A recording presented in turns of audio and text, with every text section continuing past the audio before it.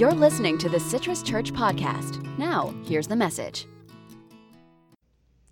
This morning, we look at the scriptures, and though we finished our sermon series looking at what happened with Jesus after the resurrection, after Easter, today is one of those important moments in the life of Jesus. It's Ascension Sunday.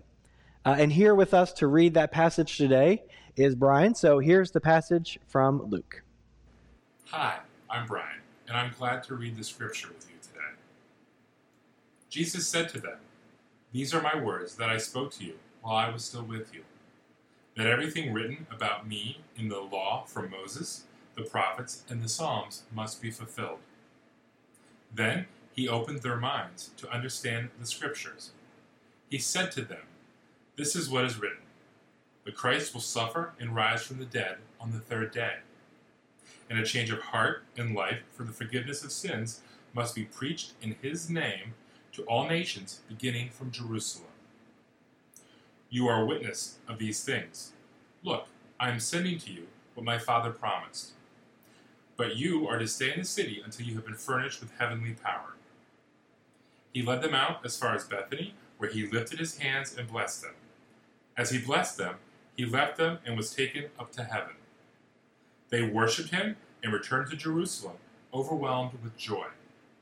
And they were continuously in the temple, praising God.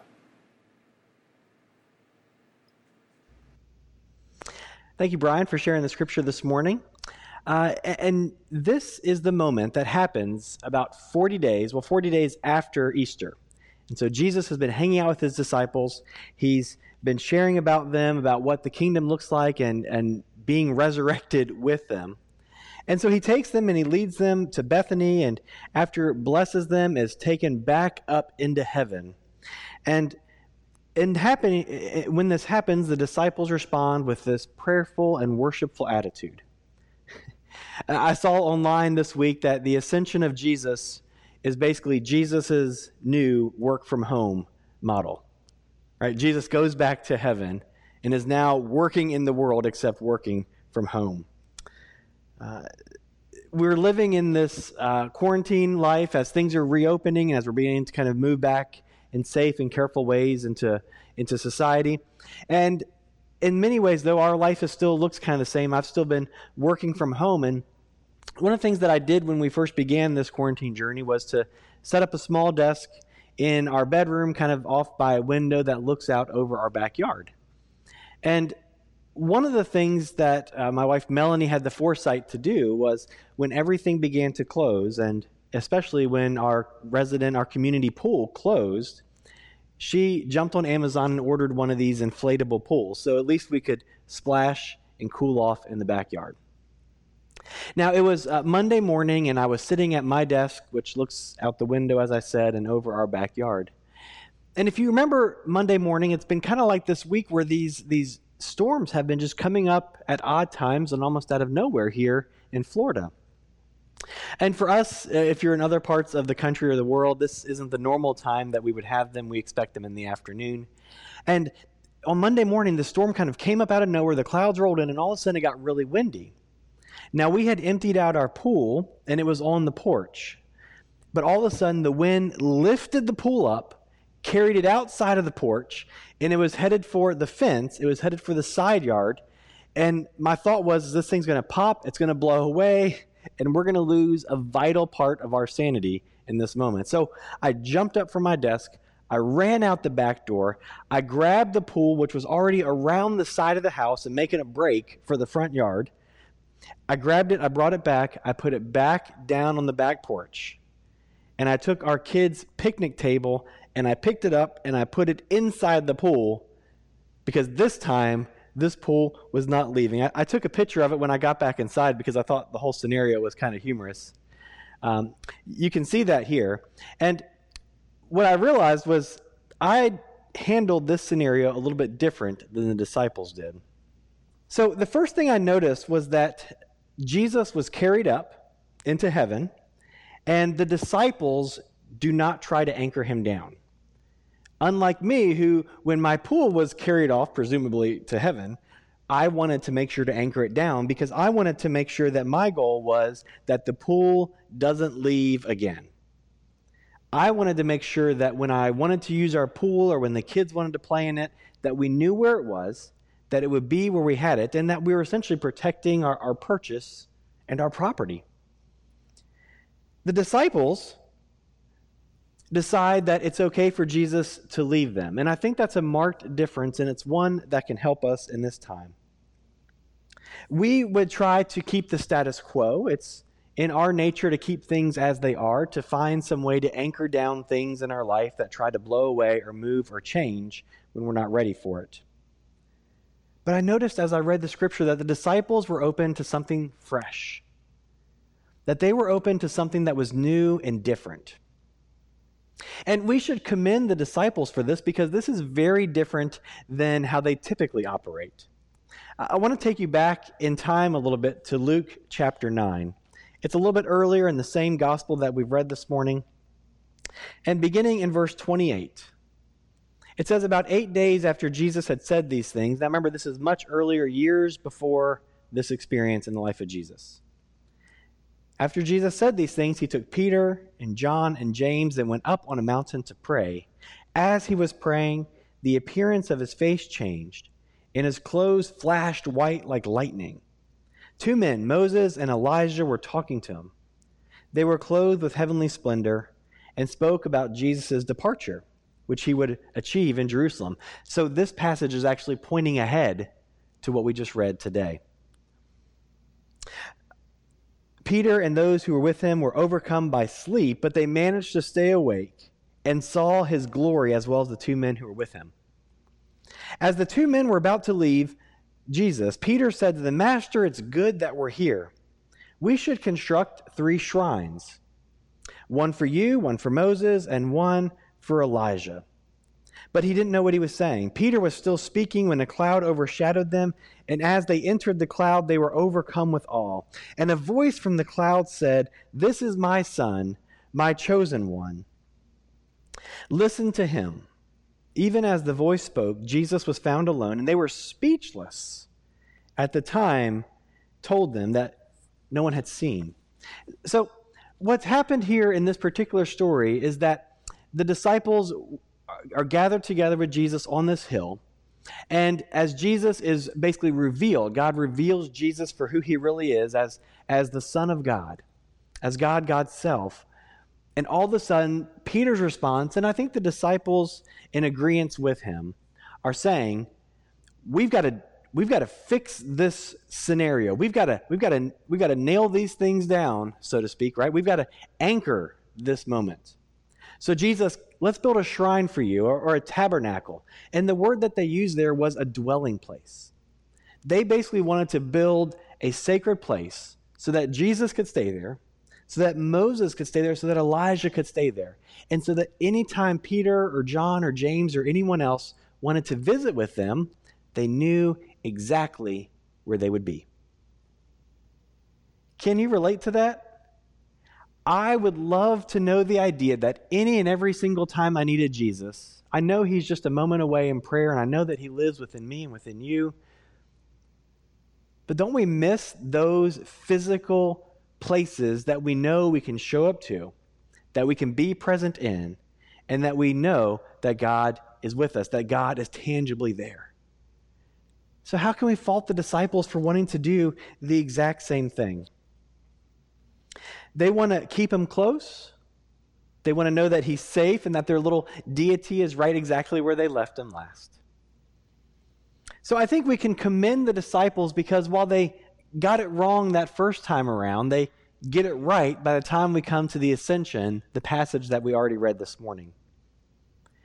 But when there's something important or when there's a relationship that is valuable to us, we want to do everything in our power, and this isn't a bad thing, to hold on to it. We want that thing or that person to stay with us regardless. We want to keep the status quo. Can I get an amen on some status quo right now, right? We want the security and the peace of mind that comes from knowing that the thing that we're looking for, the relationship that we have, the God that we know, is exactly where we left it last. And I think that this is significant for us today. And so I want to offer you a question to think about it. I could have put it up on the screen, but I wanted to see if we can keep our feed going. why did Jesus need to ascend back to the Father? Right? He spent 3 years in the world. He was raised from the dead. He spent 40 days after the resurrection, after Easter, with the disciples. Why all of a sudden does he need to go back to heaven? Why not just stay with us? Why not stay longer? Thank you for those amens on some status quo. Well, there's several reasons, and we won't be able to go into all of these today, but there's actually significant reasons why it's good that Jesus went back to heaven, went back to working from home. The first reason is that Jesus goes back to heaven and intercedes, which is a fancy way of saying that Jesus prays on our behalf to God. And so we have an advocate, someone who stands on our side, who knows us, who knows our problems, who knows what it's like to live as a human, and prays and pleads on our behalf. Jesus also goes back in order to pave the way to heaven. He tells us that where he is, that we will be, and that he goes ahead to prepare a place for us. And this gives us a lot of hope when we lose a loved one, to know that Jesus paves the way to heaven for us, so that we are not alone. But the most significant one, I believe, for today is that the reason Jesus goes back to heaven, ascends back up to home, is in order to send the Holy Spirit. When Jesus arrives back in heaven, he sends the Holy Spirit, the presence of God, the one who in the beginning of Genesis is revealed as the breath of God, the life of God, and sends the Spirit to all believers. Now, the Spirit, we did a series on this last year. I think we called it something like, Hi, I'm the Holy Spirit. We talked about how the Holy Spirit is missing. You can find that on our podcast if you want to go back and check some of those out. But the Holy Spirit has always been this mysterious entity, this mysterious person of God, fully God. In this instance, what we see, though, is that in the past, what we might call the Old Testament as we see it, the Holy Spirit was present and active, and most often worked in a way where the Spirit resided primarily on one person at a time. Most often, this was whoever was designated as the ruler of the people of Israel, and the Holy Spirit would dwell on that person and empower them to rule.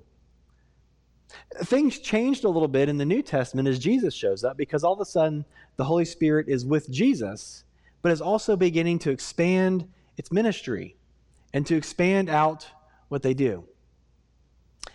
Things begin to change a little bit more. So as Jesus goes back into heaven, he sends the Spirit, and this is the radical change. This is why the ascension matters, because the Holy Spirit moves from dwelling over one person, a ruler, someone at the top of a pyramid.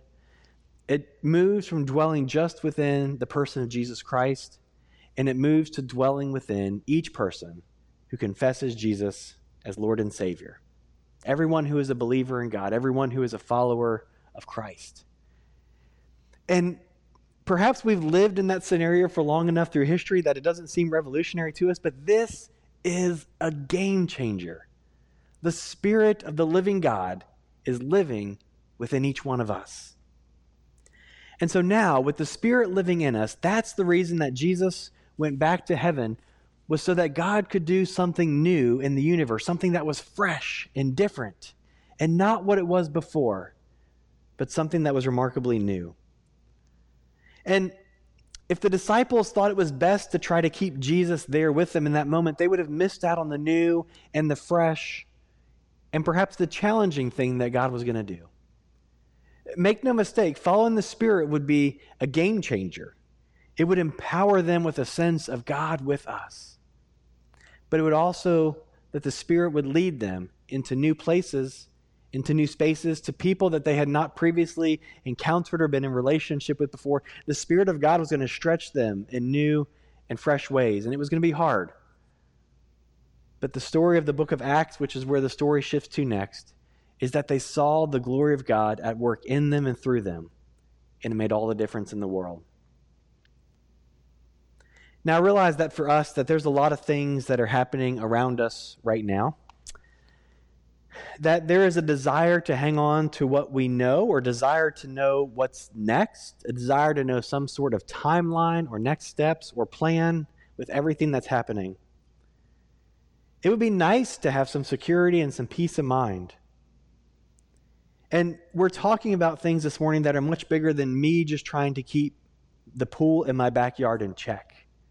We're talking about livelihoods. We're talking about jobs. We're talking about health and family members, about businesses, about incomes. We're talking about the core meanings of what our life is made out of.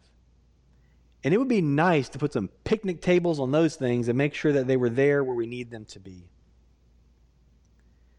So the question that we might have for God is, what in the world are you up to right now? Well, we know from our faith that God did not cause this virus. But the question is that what is God doing in the midst of this? What new or fresh thing is God doing in our world? And that's a great question for us to ask ourselves. God, what is it that you want to do in this season in me? God, what is it that you want to do in this season in your church? What is it that you are trying to do in the world right now? Because if we can catch a vision of that, it may not be easy, but we'll be able to join and to partner with God in ministry in ourselves, in our world, in our church, and that'll change everything. We might ask the question in this time, God, how are you redeeming something that is horrible for good? There's that line in the song, you make beauty from ashes. And another question we might ask this morning is, how can I let go of what I cling to and trust that you've got me? Those are hard questions. They probably don't come with easy answers. But the Ascension tells us that we have one who is in heaven, who is praying on our behalf, who knows what you're going through and what I'm going through. And as followers of Jesus, we have the Holy Spirit living within us. You know, Peter and the disciples tried to make a dwelling place, a temple, a tabernacle for Jesus on earth. And what Jesus was up to was he was trying to make a dwelling place within us for God's self, for the Holy Spirit, the person of the Holy Spirit to reside within us. Man, I'm so glad that they allowed themselves in that ascension moment to let go and to trust God. The last thing that I recognized as I read this passage after trying to grab my own tent was that my response to things being lifted up and flying away was, oh no, and fear. And the disciples' response was that they lived a life of prayerful worship next. Now, worshiping doesn't mean that everything is okay, that our life is rosy and perfect. Worshiping means that we're choosing to focus our attention onto God, and in doing that, to shift our perspective. So the question I have for you at home is, when life gets carried away and lifted up, I know that it's natural for you and I to rush in and to respond out of fear and uncertainty. But as we gather our bearings, I also want to make sure that we begin to put into our life practices that will help us to hold on to God in the midst. So I'd love to hear this one in the comments. If you've got a moment and can respond, take a moment to share in the comments, outside of a Sunday morning worship gathering, outside of this gathering, how do you create times of worship and prayer? Now, I had this that I could put on the screen and some suggestions for you this morning. So I'm going to share some ideas. I'd love for you to share how you create times of worship and prayer outside of Sunday morning. For some people, music is what does it. And sitting down with a playlist of worship songs or instrumental or classical music is what helps them to refocus their attention onto God. For others, it's sitting down and reading Scripture. Perhaps it's following our daily reading guide, but focusing ourselves into a larger narrative that's happening. For some, it's gathering or pulling aside into a quiet place, whether in our house, in a chair, out back, and praying. For some, it's meditation and yoga.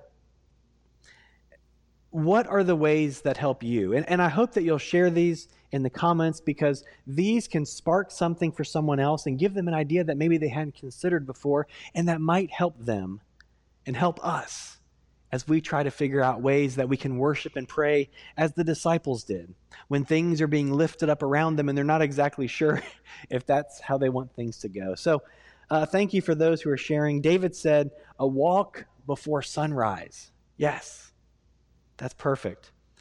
Listening to Christian music as I walk each night and praying for everyone that I pass.